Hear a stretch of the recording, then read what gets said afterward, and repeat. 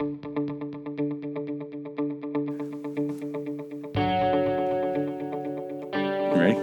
Let's do it.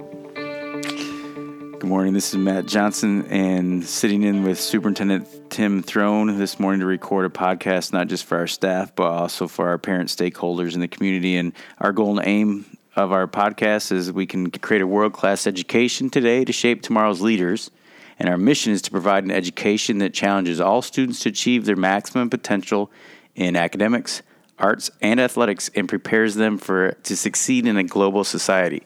Tim, why don't you help us out this morning as we look at and understand how school aid funding just in general works within the state? This is an exciting topic.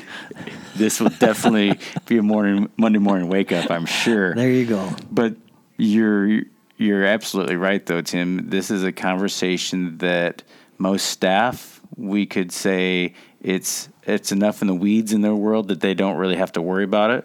But at the same time, it's very important for them to at least be at a cursory level of understanding so they can inform stakeholders that they have conversations with that might be hearing rumblings or concerns or following how Lansing's making decisions, what not. So it is important. It's important for us to understand where it comes from and what it does. So the topic this morning, school funding in general, just like what is an FTE and what does that mean and how are local schools funded? So, Mr. Throne, all right. Let's start out with a few basic things.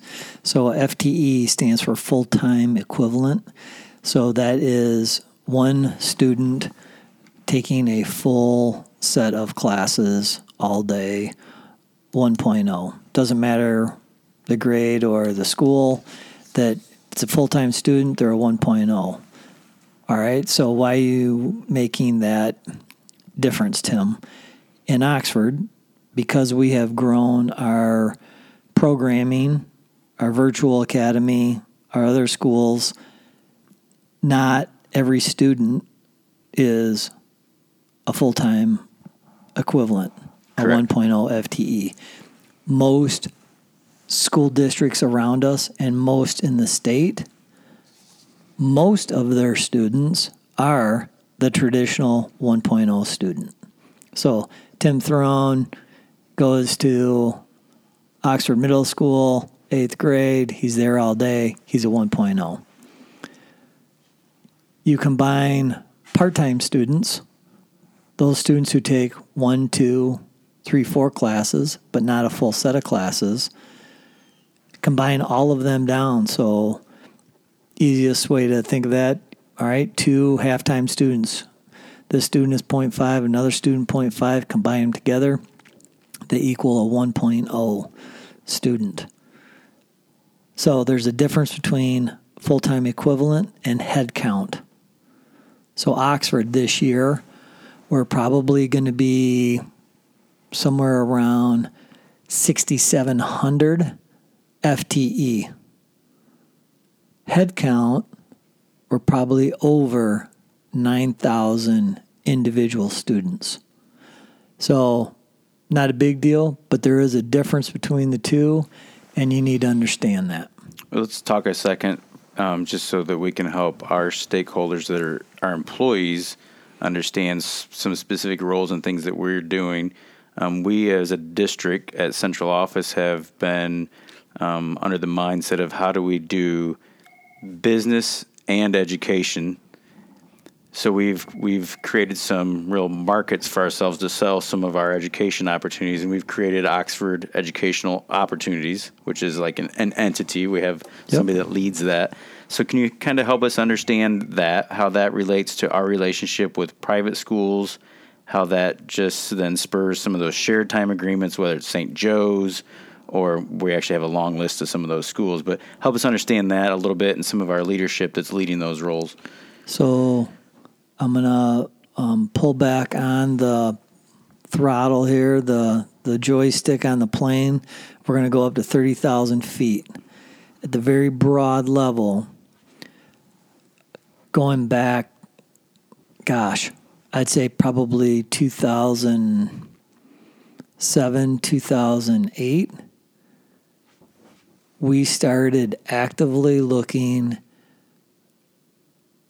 for specific markets that we could sell our products and services to, that I would say maybe the traditional public school district, even the private school district or non-public school district was not thinking about. All right, Tim, give us some examples. Well, let's start looking at, can we sell our curriculum that we have paid for, that we have bought with our own people's time, that we have created ourselves? Can we sell that curriculum to others? Yep, we can. Can we sell professional development to other school districts, other teachers? Yes, we can. Okay, those students and teachers, they don't have to be in a public school district in Michigan. They can be teachers in other states and other countries. So whether you are actively going after students, again, both in our back door, within the state of Michigan, within the United States, or outside the United States, we're constantly looking at what needs are out in the marketplace, what services can we provide that people are willing to pay for from a student perspective, from a teacher perspective, professional learning, from a district perspective. Can we sell curriculum, those types of things? And so when you start looking at potential markets and all of these different lenses, you then also look at, okay, can we attract not only full-time students, but part-time students? And one of the ways in Michigan that public schools are allowed to offer their classes to non-public students, so students in private or parochial schools, is through something called shared time. So you brought up St. Joe. St. Joe's a K-8 parochial school down in Lake Orion. For a number of years, we have provided their non-core classes for those students. So we've sent language teachers down there, PE teachers, art teachers, music teachers, any type of teacher you can think of that is not teaching a core class. We can also do that for numerous non-public schools as well as homeschool students. Again, non-core classes. If you're not a core class, then it's what? It's an elective. So we, in essence, provide electives to students all across the state that want to pick up those classes in a non-full-time manner. So we get a lot of students who take 1, 2, 3, 4 classes. So in essence, we have the ability to offer an elective where they couldn't supply the teacher and have the finances and the resources to do it. So we're kind of a service for them. Is that true? Would Sure. that be correct way to Sure. see it as well? Yeah. So think of districts, again, whether it's public or non-public or homeschool students, that they want to let their student take some type of course or non-core class, but they don't have enough students to run that class. Okay, they need 28 students to put in there. Well, they may only have 2 kids who want to take Spanish 3 or Japanese or any of our electives, whether it's language, math electives, it doesn't matter. Any type of elective,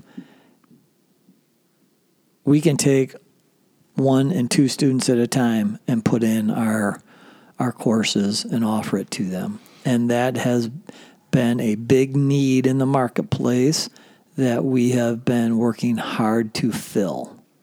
So in our head count number, the difference between our FTE is the number of students that are actually receiving some sort of class or instruction from us, adding to that FTE count number. So really that FTE, though, is a translation of those head counts converted down into fulls. So Correct. Each class that a student might take, how can you help me understand the value or the percentage of what one student? Yep. And we have an elementary value, we have a middle school value, we have a high school value, right? Exactly that. So our high school offers 7 periods. So,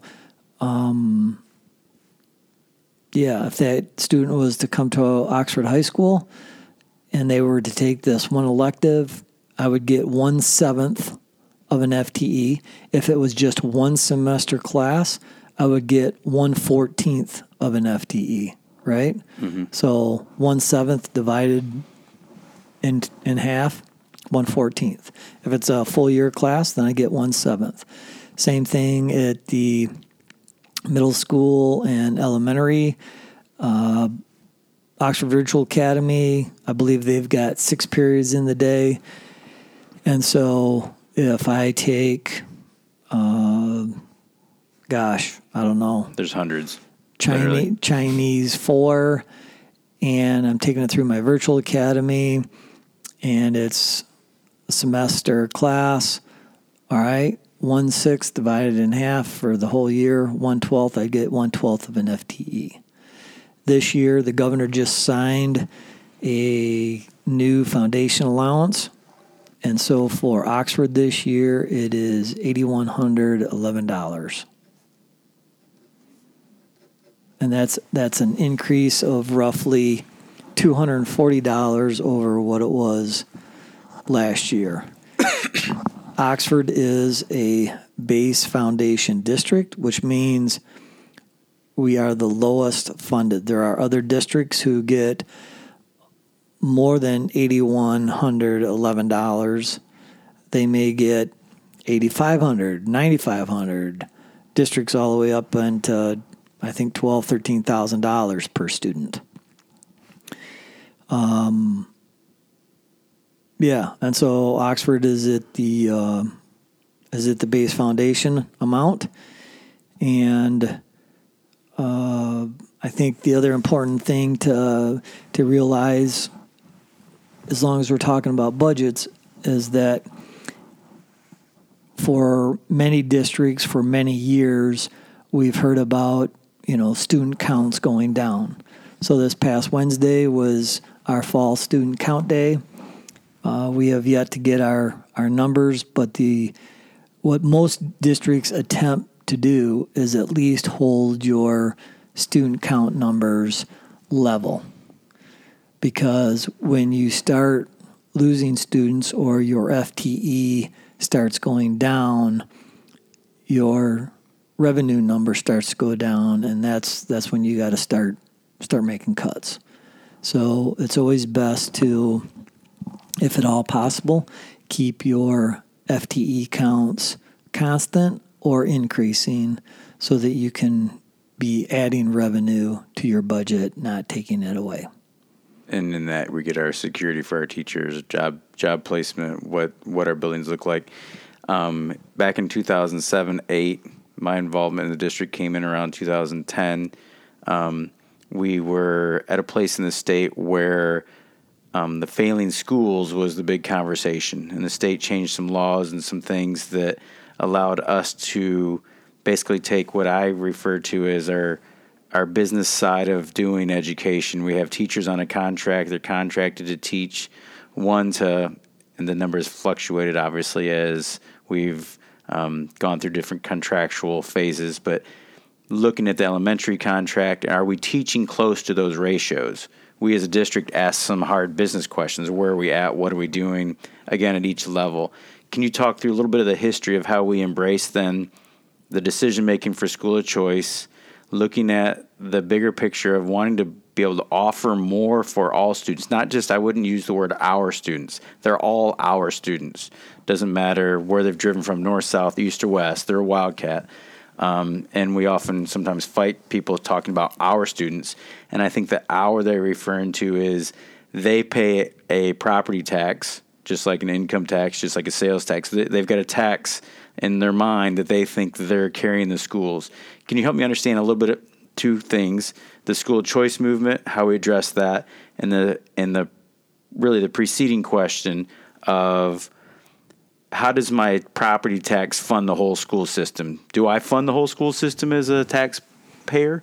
And what does that percentage look like boiled down to our budget? So there's really multiple questions to answer there. All right, so going back to 1996, prior to Proposal A, the majority of a school district's revenue was collected locally through property taxes and through millages. After Proposal A was voted in, the state added 2% to the sales tax. All of your companies collected that sales tax, and this additional 2 cents went into what's called the school aid fund. And out of that school aid fund, that is now, in Oxford's case, 80% of our revenue comes from the state, comes from that sales tax, that additional 2% that was added. Do we have additional revenue that's also collected locally? Yes. So we have our debt millage. So in Oxford, our debt millage is, I think it's 7.9 mils. That's levied upon everybody, and that pays off all of our old debt, whether it's been bonds to build buildings or do improvements or those types of things. And then a couple of years ago, we passed our first ever sinking fund, and that was, I think, under a mil. It was a portion of a mil, and we said we're only going to do that for 5 years, and it was for these specific purposes. And so that is how we get up to that 8111. All right. The majority, far majority of that is collected through sales tax at the state.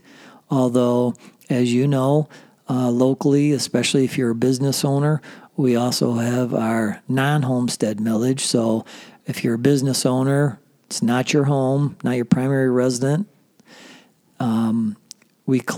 The state assumes that you collect 18 mills. That's the same for everybody across the state, that you collect 18 mills on that non-homestead property, and that also makes up a portion of that other 20%.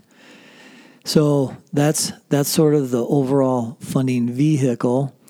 When it comes to schools of choice, I'm going to talk some specifics, and then I'm going to back up and talk philosophical for a minute. So specifically, school of choice, when the state went over to Proposal A and we started opening up school of choice, the state wanted districts to, in essence, be more competitive with one another. So that, I'll just use an example. We're not just talking athletically in football. We're talking competitively in the classroom. Well, originally it was only revolved around academics. Mm-hmm. And really had nothing to do with academics or the arts, but I would say that... Athletics or the arts. Athletics, right. Yeah, I'm sorry, athletics or the arts. I think over time that has certainly come into play when parents think of schools of choice. So back in the old day, prior to Proposal A, if I lived in Brandon Township and I was a part of the Brandon School District, those boundaries, that is where I went to school, and that was my option. If a parent didn't like that, they could pay tuition and go to another district depending upon what their local policy was, or I could send them to a private or parochial school. When schools of choice came into play, basically districts who said, yes, we would be schools of choice, opens your borders up, and it basically says, hey, if you live in Brandon or Lapeer or any of the other districts that touch us or surround us or any of the other counties that touch us, basically you can come to Oxford, and Oxford would collect that foundation allowance, and that student would now, by way of choice, come over to Oxford.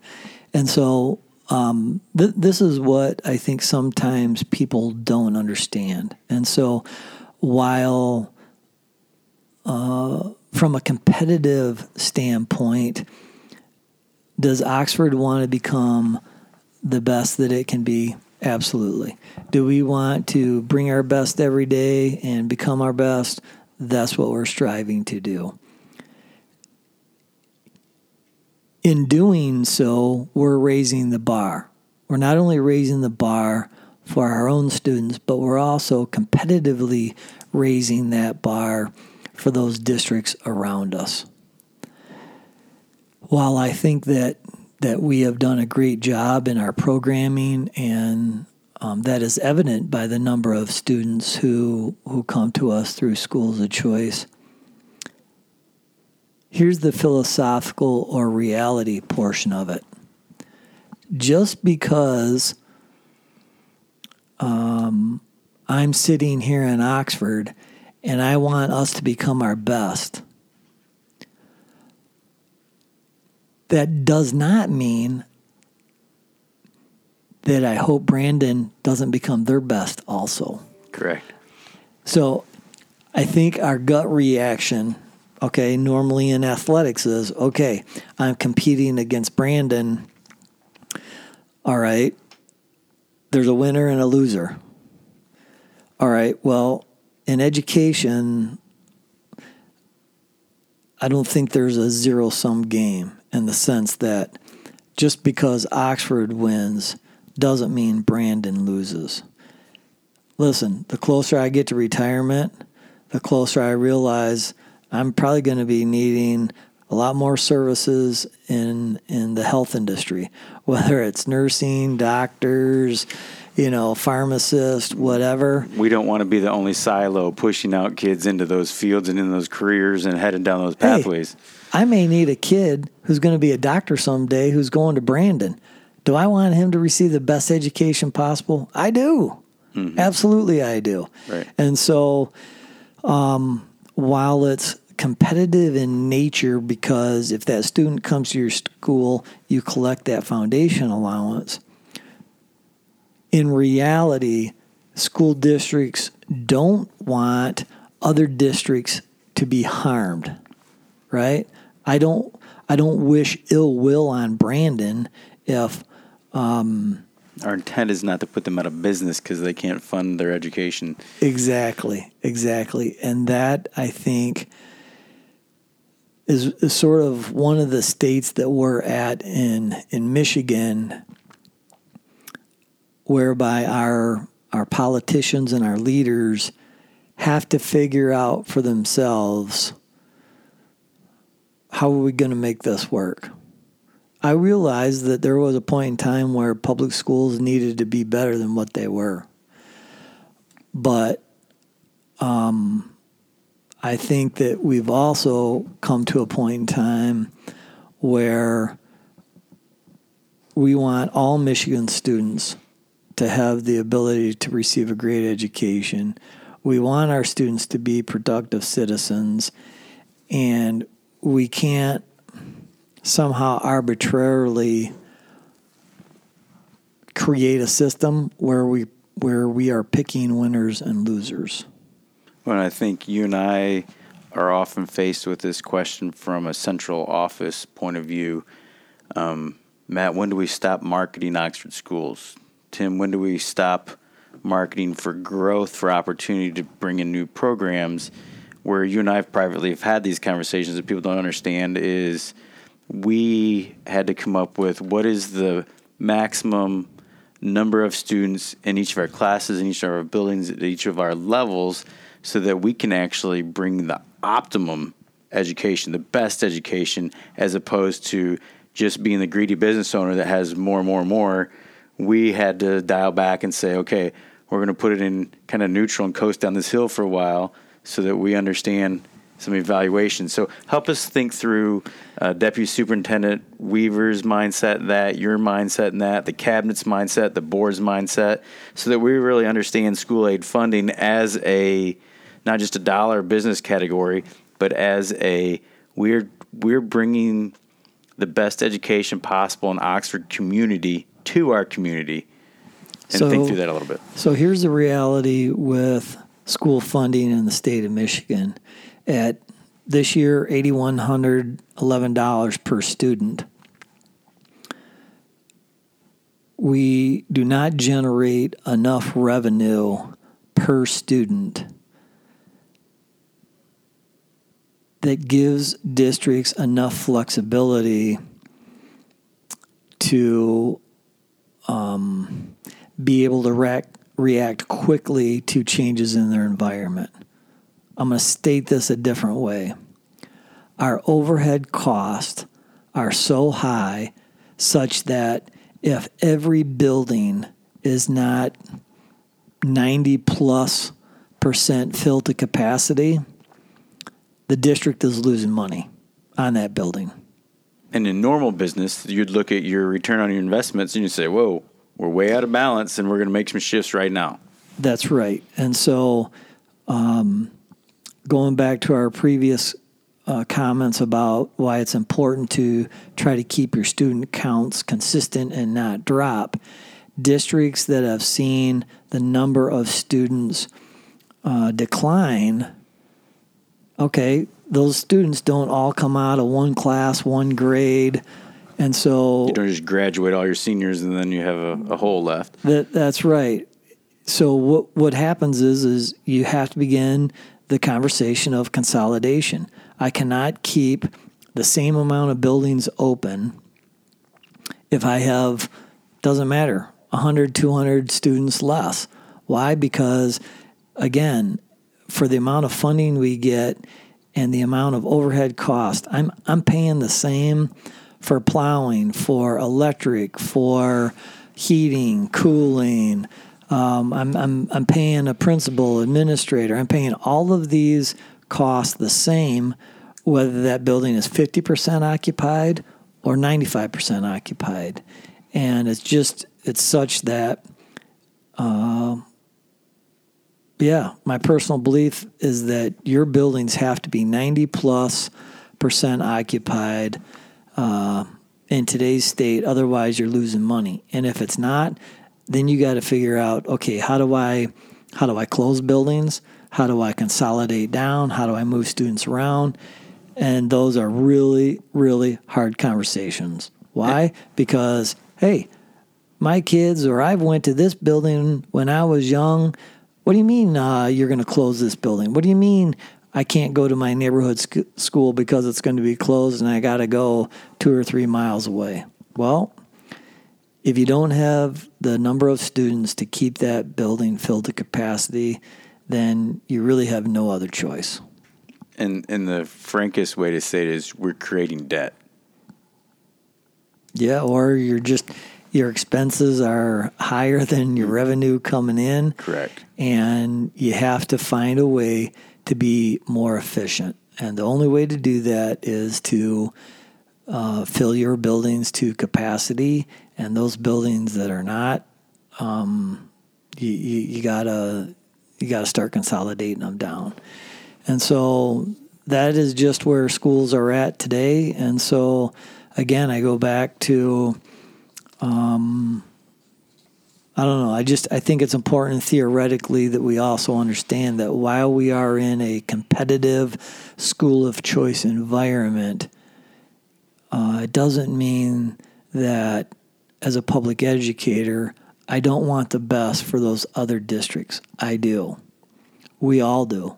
We want the best for those students too, because we may be needing those students. Yeah, what they're doing, what they're studying. Hey, I may need a new roof put on my house in 5 years, and so I want that kid to be trained to the best of their ability, whether it's in Oxford or someplace else. I want them to have those skills, and so I think we get it backwards somewhere in our mind, and I don't know why we intuitively think like that, but I think it's just where we've come in education, in that everything is competitive, everything's a zero-sum game, and if there's winners, that means there has to be losers. And I think philosophically, as well as practically, at the state level and locally, we have to be creating and developing policy that helps to create an environment whereby we are trying to produce the best education possible for our students, at the same time not creating winners and losers.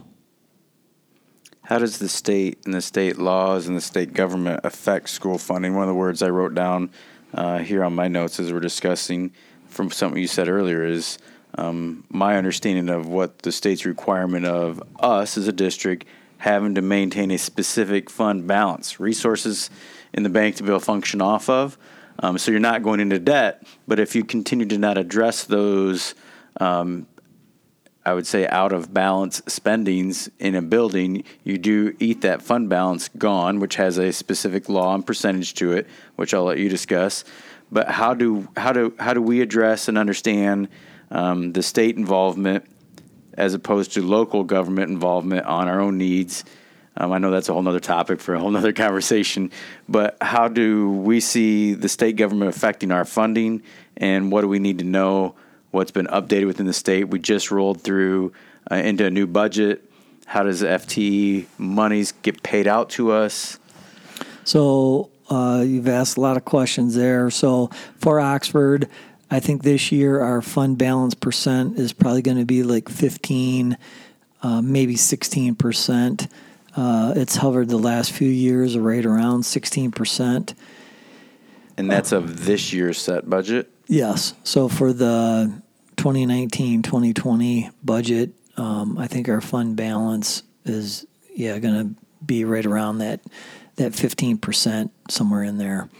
The state actually says that once you start getting to 5%, I forget the name of the district that you're called, but you basically you go on a watch list when you start getting down towards a 5% fund balance.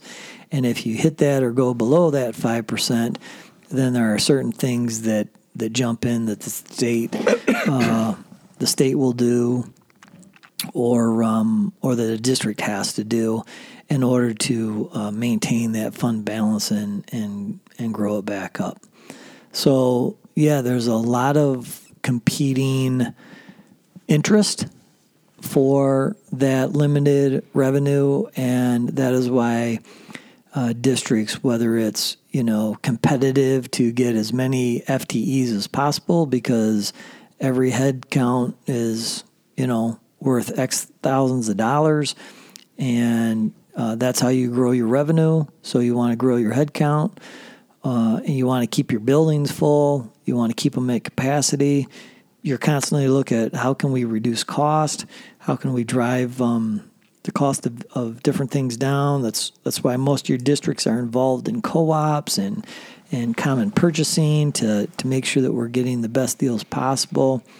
It takes all of those things all working together in order to have districts try and balance their budgets.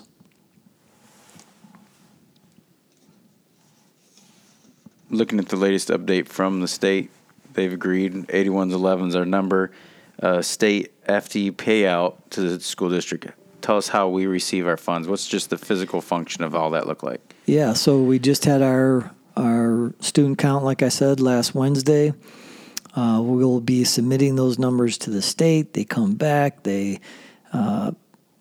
Local pupil accountant from the ISD comes out, audits your numbers, makes sure that you've counted everything correctly. And basically, we get monthly payments from the state. And so let's just we'll use some round numbers. Let's say that Oxford's number this fall is $8,000. Well, we don't get $8,111 times 8,000. We don't get that all in one check.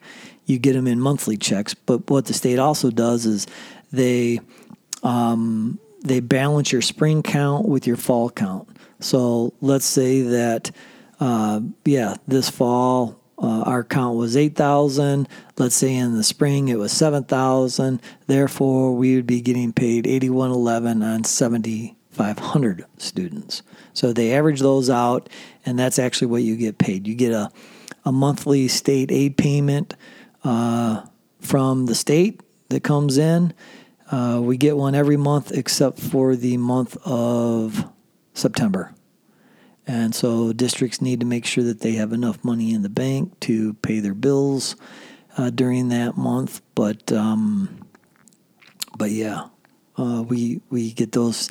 And so the state is just every day, every month, collecting that extra 2% on the sales tax. That's going into the school aid fund, and the state, in turn, takes money out of that school aid fund and sends those payments to districts. A portion of that money also is going to, in recent years, it's been going up and up and up, and that is to help fund our cost for retirement. And so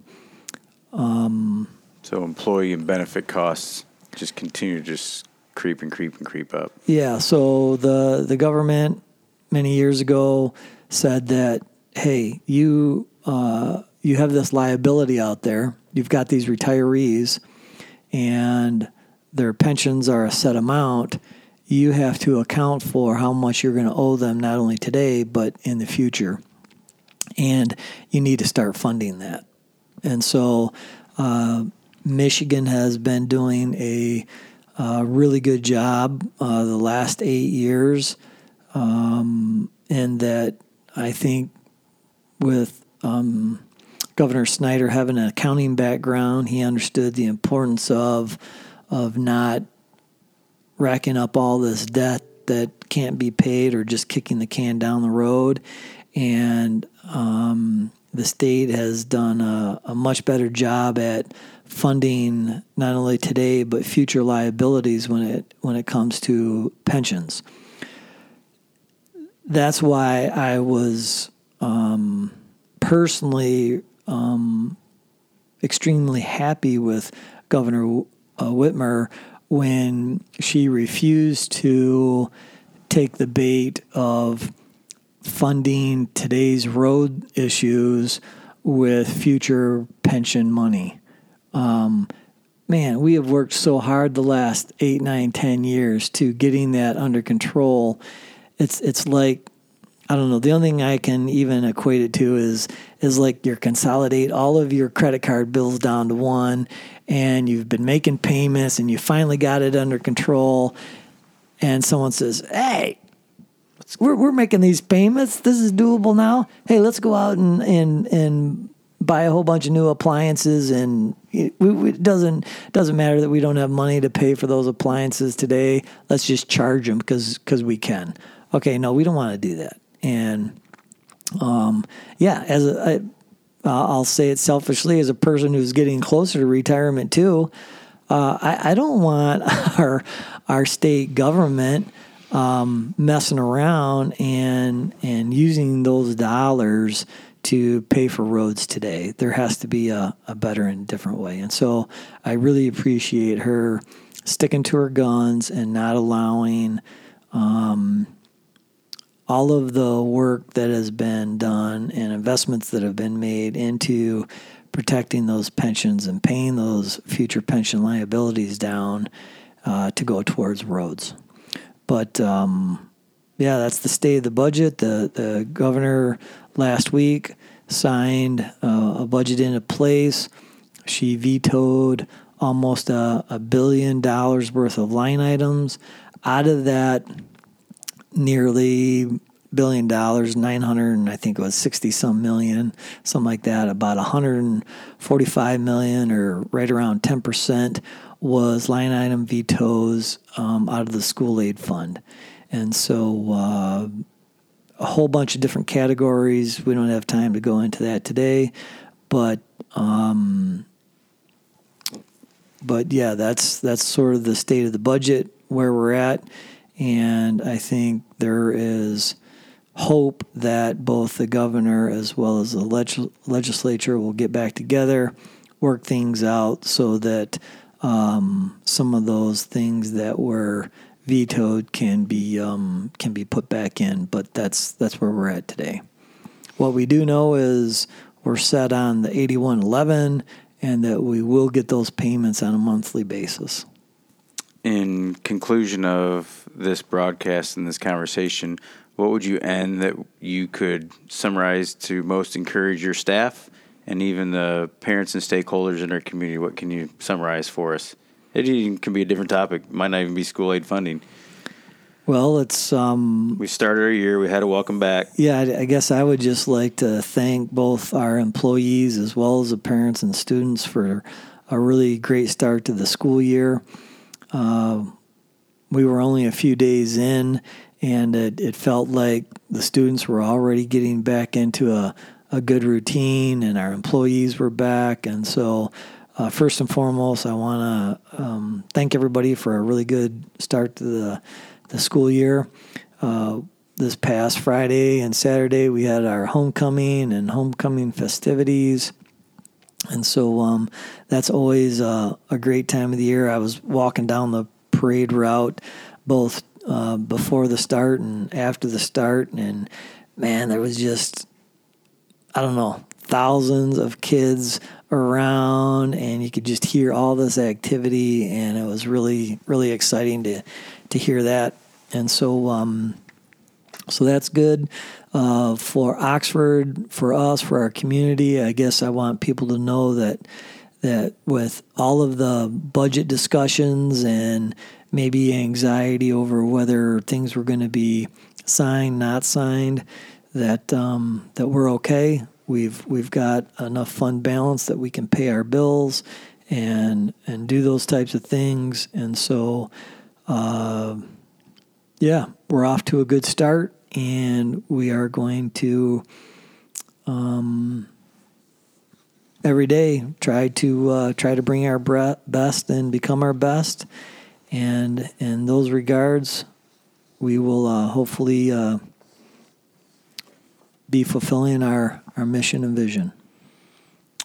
And there's a saying that goes around here when we're done with things and we celebrate things. It starts and says something like, "It's a great day to be a Wildcat."